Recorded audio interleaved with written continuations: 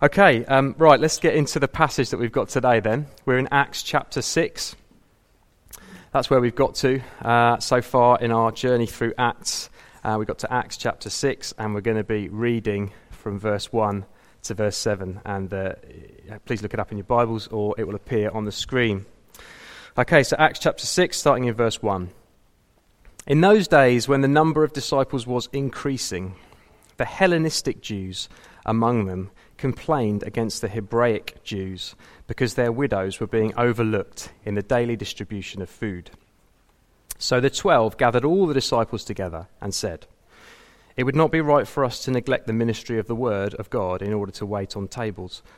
Brothers and sisters, choose 7 men from among you who are known to be full of the Spirit and wisdom. We will turn this responsibility over to them and will give our attention to prayer and the ministry of the word." This proposal pleased the whole group. They chose Stephen, a man full of faith and of the Holy Spirit. Also Philip, Prochorus, Nicanor, Timon, Parmenas, and Nicholas from Antioch, a convert to Judaism. They presented these men to the apostles, who prayed and laid their hands on them. So the word of God spread. The number of disciples in Jerusalem increased rapidly, and a large number of priests became obedient to the faith.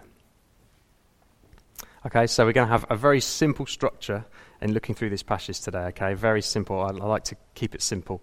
And so we're going to have the setting. We're going to look at the setting first of all. Then we're going to look at the problem that appears in this passage. Then we're going to look at the solution to the problem. And then we're going to look at the outcome. Okay, so the setting, the problem, the solution, and the outcome. So what was the setting, first of all? What was the setting here in this passage as we've dived into it? It's been a couple of weeks since we were in Acts. You may have kind of forgotten where we're at in the passage. Well, this passage in Acts chapter 6 here brings to a climax the first part of the book of Acts. You may have in your Bibles kind of little chapter sort of headings and paragraph headings that are put in there by the translators, but actually what we have here in verse 7, this little verse, so the word of God spread, the number of disciples increased rapidly, etc., that's a little summary verse that Luke, the author of Acts, has put in there. So it's almost like he's summarizing the story up to now. So really the first 6 chapters of Acts up to now are about the growth of the early church in Jerusalem. And here what we see is that this is climaxing with this passage up to this part in the story. So what we've been seeing so far is the early days of this amazing new community that God has breathed into existence and that he's propelled into being through the power of his Spirit. That's what we've been learning about. That's what we've been hearing about so far. Jesus, if you remember, returned to heaven. He's gone back to the Father. He sent the Spirit. And something new is happening, something the like of which has never happened before in history up to this point. Something new is happening. God is starting to build a new community that's based around his new covenant that made with Jesus through his death and resurrection. It's still very much, though, a Jewish thing. This is all happening within Jerusalem. That's the context, is Jerusalem. It's early days for this movement, and it's still very much all Jewish believers, Jewish people who are coming to know Jesus. So what are the hallmarks of this community? Well, we're told in chapter 4 that it's a community that is one in heart and mind. And it's a place where there's no needy people among them. This is an attractive community. It's a place where Jesus is being talked about. Amazing miracles, signs, wonders are being performed. The word is being boldly proclaimed. The message about Jesus, the story of Jesus, the gospel is being boldly proclaimed, and this community is growing, and it's an attractive thing. The word is spreading. And a healthy church is a growing church. Amen? That's right. A healthy church is a growing church. And that doesn't just mean bums on seats. It doesn't just mean people attracted to some kind of, the latest fad or a particular personality. What it mentions here is the word disciples. And something interesting in Acts is how Christians are described. And it changes as we go through the book of Acts. In the first couple of chapters, they're simply called believers. Later on in chapter 12, there's a verse where it says, they were known as Christians first in Antioch. So this title, Christians, was given to them later on. And here we see, in this passage, the first time that the word disciples is used. Okay, so this is a new thing. Disciples is a word that's being used to describe these communities. And this word basically means apprentices or disciplined learners. It's followers, true Jesus followers. Okay, these are people who aren't just attracted to a crowd or aren't just attracted to a phenomenon. These are people who have given their lives to Jesus, have given up stuff to follow Jesus, and are disciples. They're learners. They're apprentices of Jesus. Okay, so the church is growing. People are coming into faith. People are becoming disciples. All sounds good. All sounds really good. That's the situation we're in, the setting we're in. But what we hit here is another problem that comes up for the church. Now, this fledgling church, this fledgling community is brilliant. We've seen lots of great things happen, but it's had its fair share of problems right from the beginning. It's had external problems in the form of persecution, as we've been hearing about. Some quite bad persecution it's seen already. But it's also had internal problems. So we were hearing a few weeks ago about the story of Ananias and Sapphira, which is really that the church was threatened from an internal source, and that was deception. Lies were being told, and that was something that was very serious that needed to be dealt with. And what we see here is another internal problem. Okay, so the story today is concerned with an internal problem that comes up that threatens the church. Let's have a look then at what the internal problem is. The Hellenistic Jews among them complained against the Hebraic Jews because their widows were being overlooked in the daily distribution of food. Right, so what's this all about then? Let's just take a few moments to look at this. Widows existed in the church at this time. Okay, so we all know what widows are: women whose husbands had died or women who had no family. And that's what it meant in those days as well. But it's also possible that the widows may have included women who've been isolated from what families they had by virtue of the fact that they'd become followers of Jesus. Okay, so they may have been persecuted or kind of cast out of their families. Remember, at the time, this was a controversial thing. Some people were receiving it, some people were joining the church. Others thought it was something bad, and there was opposition. So some of these people, some of these widows, had become widows by virtue of the fact that they'd turned to Jesus. Okay, so they'd given up a lot to follow him. But they had no family to look after them in their old age. They were lonely. They were not provided for. But there's another aspect here on what it meant for them to be widows. Okay, and in that society, having children, passing on the bloodline, was a mark of honour for a woman and a sign that God had blessed you. So it's also true to say that these widows in that culture, they had no family to show for their life. This meant that they were lonely and needy, but also that they experienced shame and disgrace. Okay, so they were kind of, they were at the fringes of society. They were poor, they had a low social standing.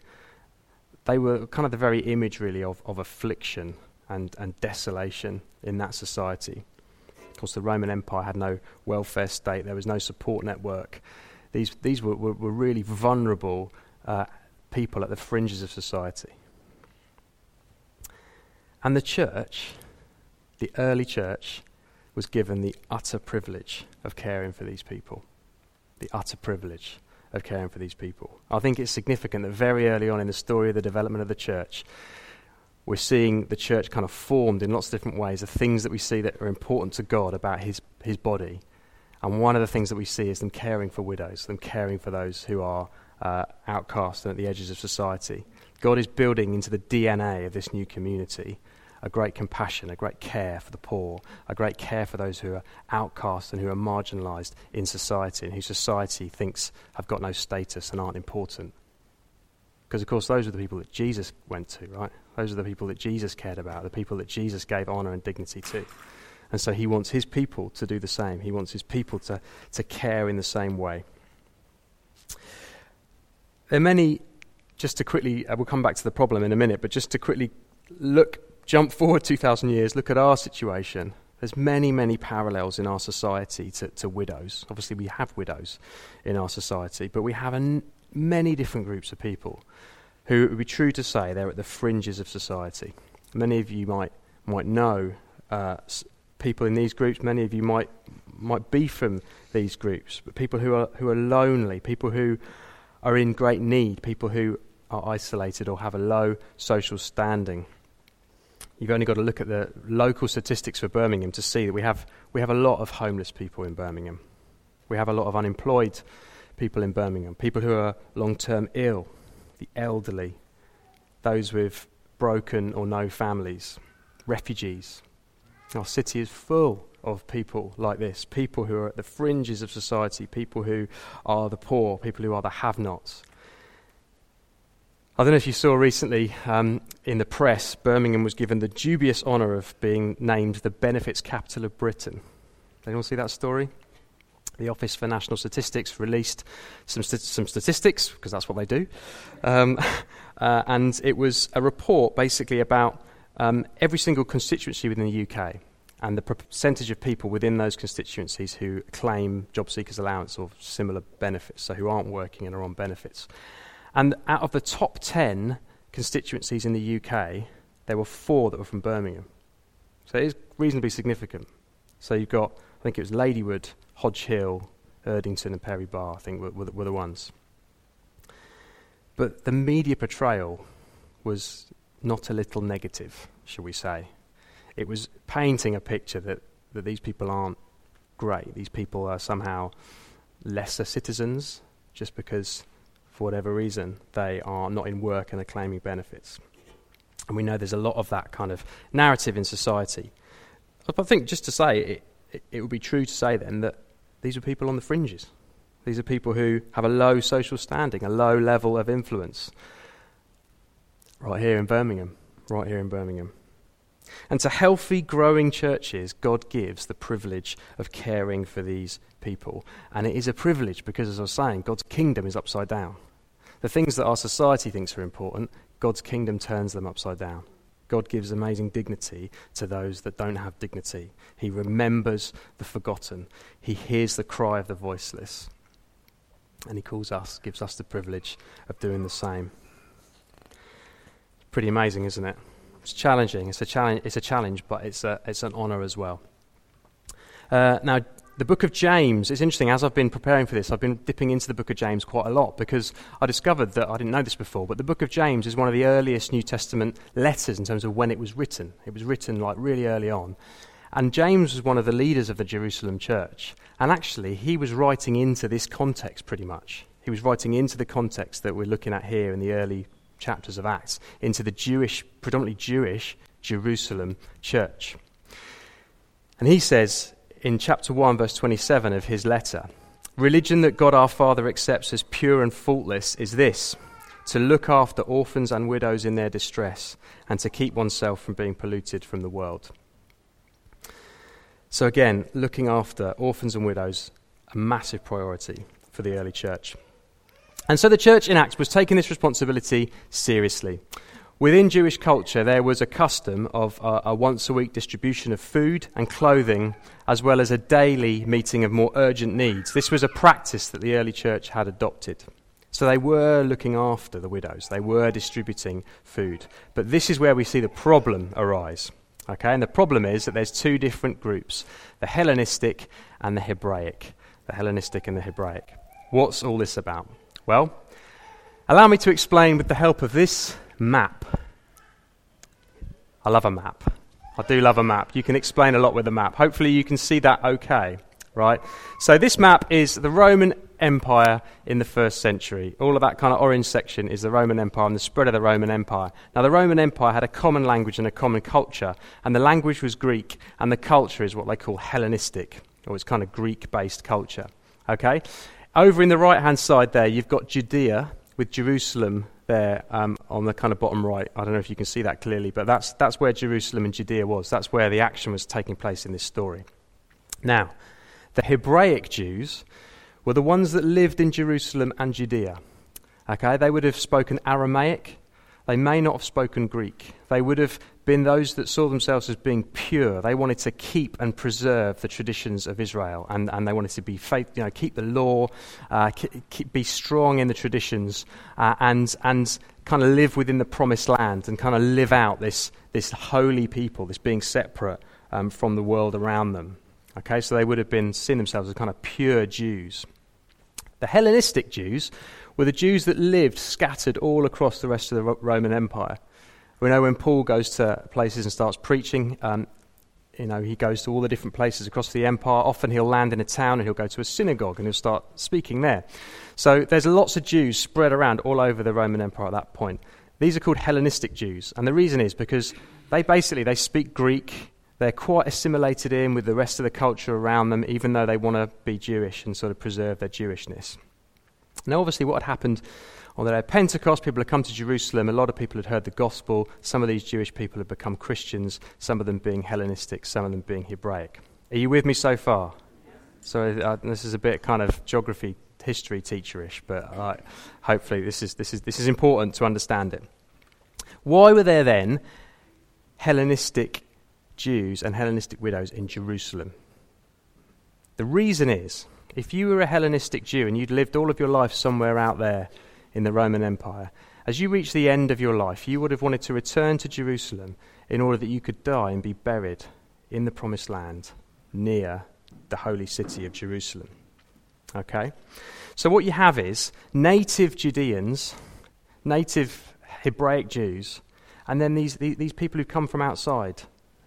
They're Jewish and they're now believers in Jesus, but they don't speak the same language, they don't come from the same place. There's a lot of difference there going on. And what the problem is that the widows from the wider world were being overlooked in favour of the local widows. To put no finer point on it, what was going on here was nothing short of discrimination. That's the problem that we've hit here in this passage. There's discrimination in the church. With Ananias and Sapphira, truth and integrity were at stake within the body. Here, what we see is unity and justice are at stake within the body. This is a community that was one in heart and mind and had no needy people among them. And here what we see is a threat to that unity and fairness and justice. Okay, so that's the problem. That's the kind of crux of the issue here, is that potentially unity and justice and fairness is being attacked by this thing that's come up. Now, the scholars would agree that it's probably not open discrimination. It was probably subtle. Perhaps it was even unintentional. We're told that the Hellenistic Jews in Jerusalem at that time numbered about 10 to 20% of the population. Okay, so they were a minority in the city. They were also a minority in the church. So what we've got here is a minority being overlooked by the majority. That's the situation. And the fact is, that was wrong. For the God of justice, the one who cared about the overlooked and the excluded, the one who was building his church, this was a situation that needed challenging and changing. And so the Greek-speaking Christians complained to the 12 apostles. And so we move on to the solution. How did they deal with it? Well, first of all, let's look at who raised the problem. It was the Hellenistic, the Greek-speaking Christians who raised the problem to the apostles. If you look at the names of the 7 that are listed here, we have all of their names: Stephen, Philip, Prochorus, Nicanor, Timon, Parmenas, Nicholas. Not even sure whether I pronounced them right, but that seems to be right. These are mostly Greek names. Okay, and in the case of Nicholas, he was a convert to Judaism. He was Gentile. He was a Greek-born. So he was definitely someone who'd come in from outside. So it's interesting to note that the complaint came from within the minority. It's an important thing for us to know. But what we see here, in the way that this thing was dealt with, we see an absolute model for how to deal with these kinds of issues as they arise in church. We'll come on a bit later to think about our own context and whether these issues might exist among us. But it's just important to note as we go through the solution that this is a model way of dealing with the issue. How did they deal with the issue? Well, there's 3 things. Firstly, they were willing to raise it. Secondly, they were willing to be led on it. And thirdly, they were willing to be part of the solution. Okay, so firstly, they were willing to raise it. These guys, they faced the problem as soon as it surfaced. Okay, so there was discrimination going on. Some of the widows were being overlooked, and immediately they raised it. They took it to the 12, to the leaders. They were clear, they were honest, they were open and above board. Now that might seem like an obvious point. It might seem, like, well, how else would you deal with it? But I think it's important to consider what they didn't do, what these guys didn't do. See, by dealing with it immediately, they didn't give it time to fester. They didn't allow a grudge to develop. And that they didn't just discuss the problem with people from within their own group. They didn't allow a them and us attitude to develop. They didn't allow their language and their culture to define them more than their identity as disciples of Jesus. They didn't form a faction, and they didn't walk away. They didn't go and form some sort of Hellenistic Greek-speaking congregation over the other side of Jerusalem. They didn't act out of independence or a sense of entitlement or from a place of mistrust. And I think that's really important, because if we remember the context of what these guys and of the church that they're in, from chapter 2, we're told that this was a devoted people. These were people who had devoted themselves to this thing. They'd given up everything to follow Jesus. They devoted themselves to Jesus. They devoted themselves to the fellowship. They devoted themselves to meeting up regularly, to the apostles' teaching. And it was out of that place of devotion to Jesus, out of that place of devotion to his mission and devotion to his church, that they were able to bring their complaint to the leaders. There was an established trust in the apostles that these guys acted out of. Okay, so that's really important. They were willing to raise it, but they had the right heart, they had the right spirit in how they did it. Secondly, they were willing to be led on it. Okay, so having submitted their concerns in a humble, godly fashion, they then enjoyed the benefit of receiving a wise response from the leaders. The 12 gave a lead. This was godly leadership in action. So what did they say? They said, "Choose 7 men from among you who we can appoint to deal with this." Now, since we're talking about minorities and discrimination, it's probably worth addressing why they chose 7 men to deal with this issue. Okay? Now, for us, that might seem strange, but for these guys, it was a culturally very appropriate and sensitive suggestion. I'm told from reading, the scholars who look into this stuff and know about clever things like what happened in those days, I'm told that it was customary in the Jewish towns of Judea for there to be 7 men appointed to assess and resolve disputes. That was kind of the way they organised things. Also, in the wider Greek-speaking Roman world, there's evidence that 7 was the standard size of some administrative councils that they had. Okay, so this would have been like a very appropriate suggestion for both sides. That's just important. It was godly leadership in action. But at this stage, I just want to just kind of sidestep a little bit, just to address a big mistake that people sometimes make with this story. And maybe you've done this, maybe you've read this story, skimmed over it, and perhaps taken something from it that it's not really saying. And that is this phrase that where the apostles say, "It wouldn't be right for us to neglect the ministry of the word of God in order to wait on tables."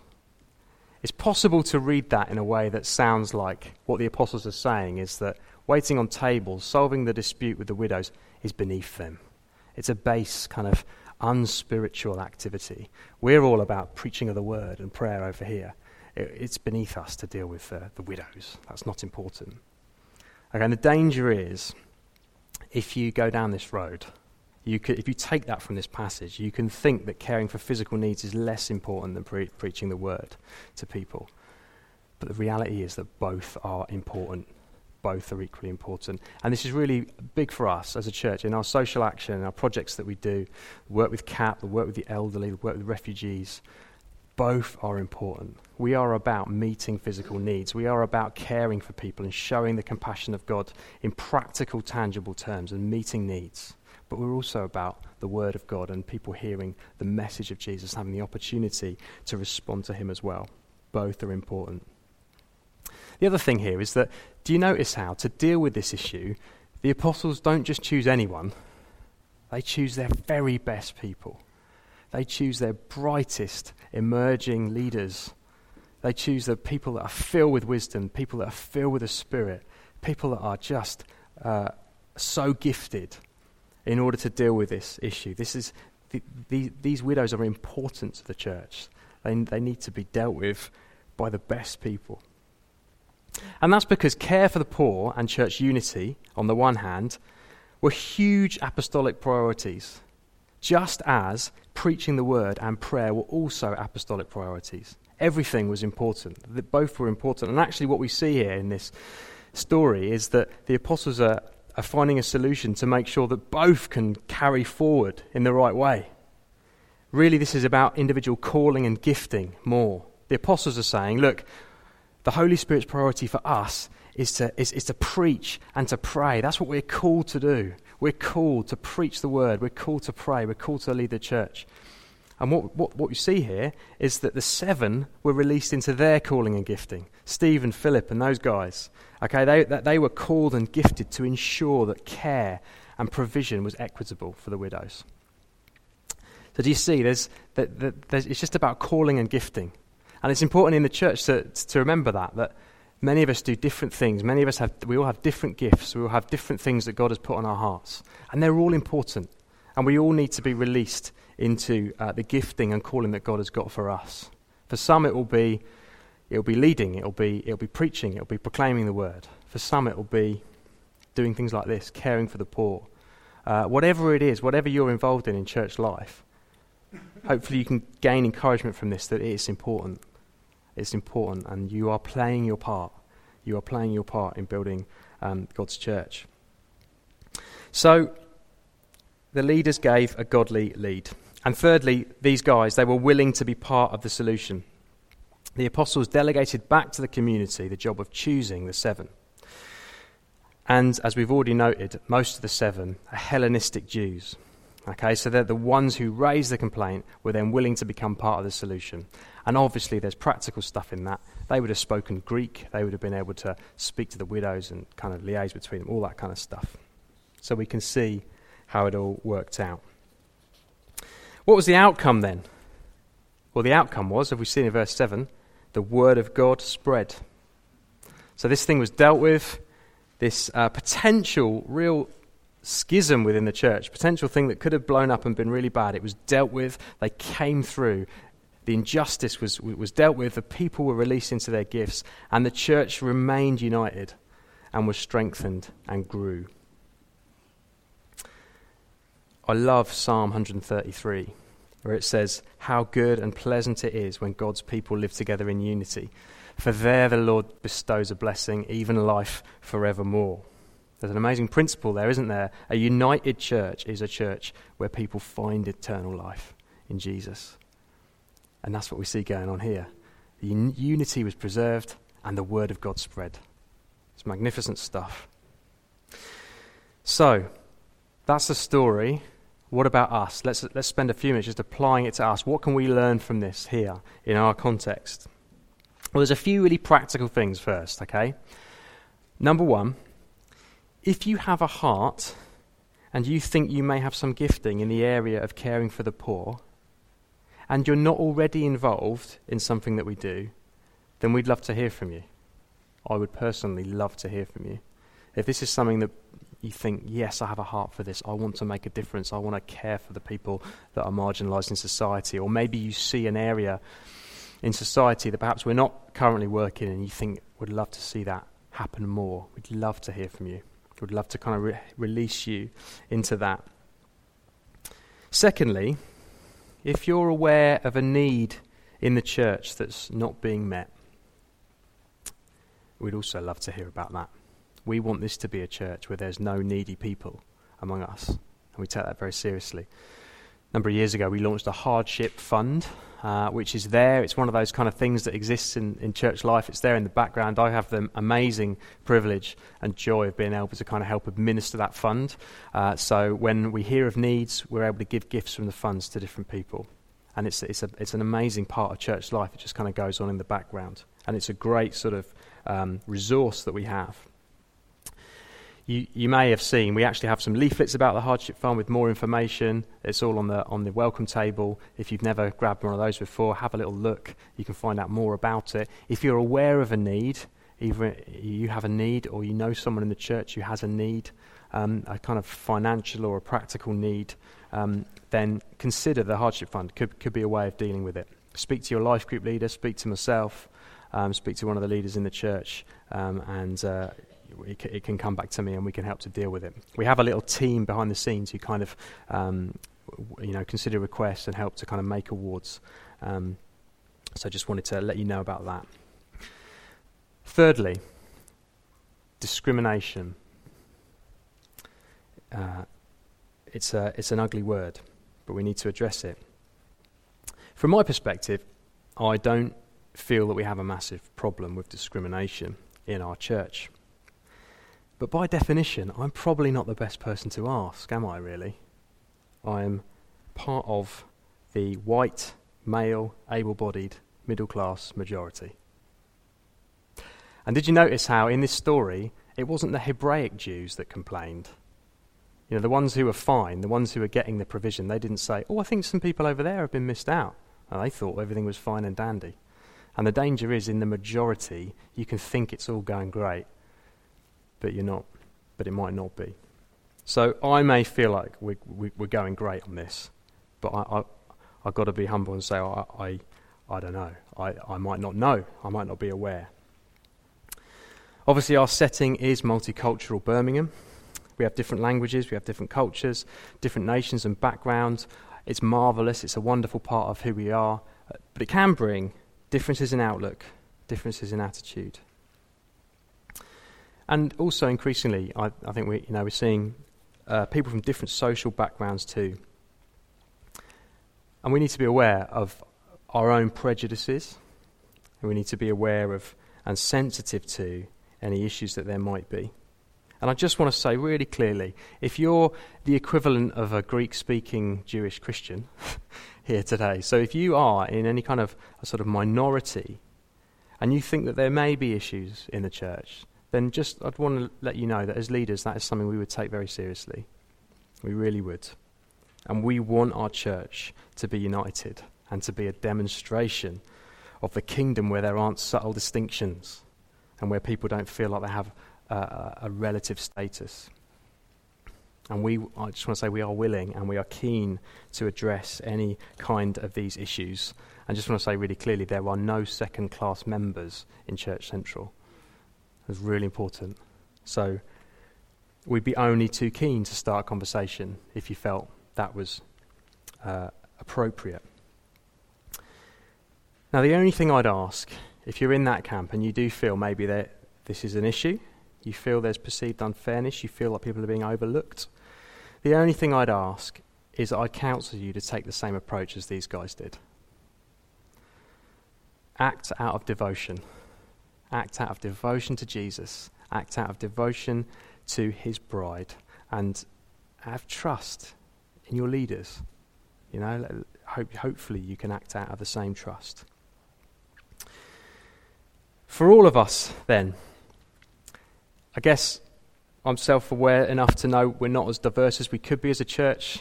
You know, this city is incredibly diverse. I long for us to reflect that more. I long for us to see lots of different people coming to know the gospel, and us building a community that's a demonstration of that.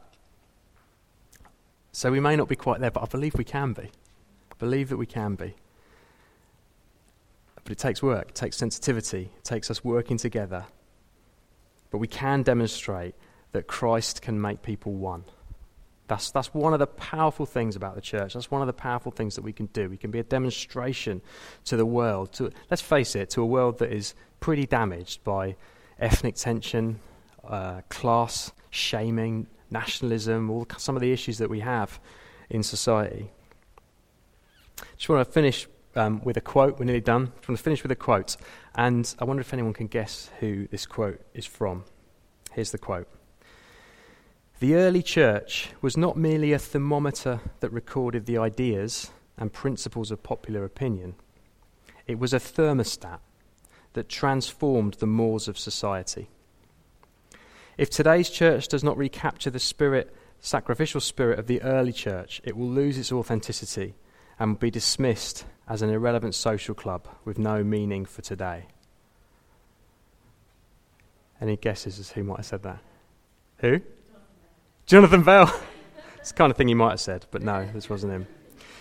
This was actually written in a letter from Birmingham Prison, not Winston Green, the one in Alabama.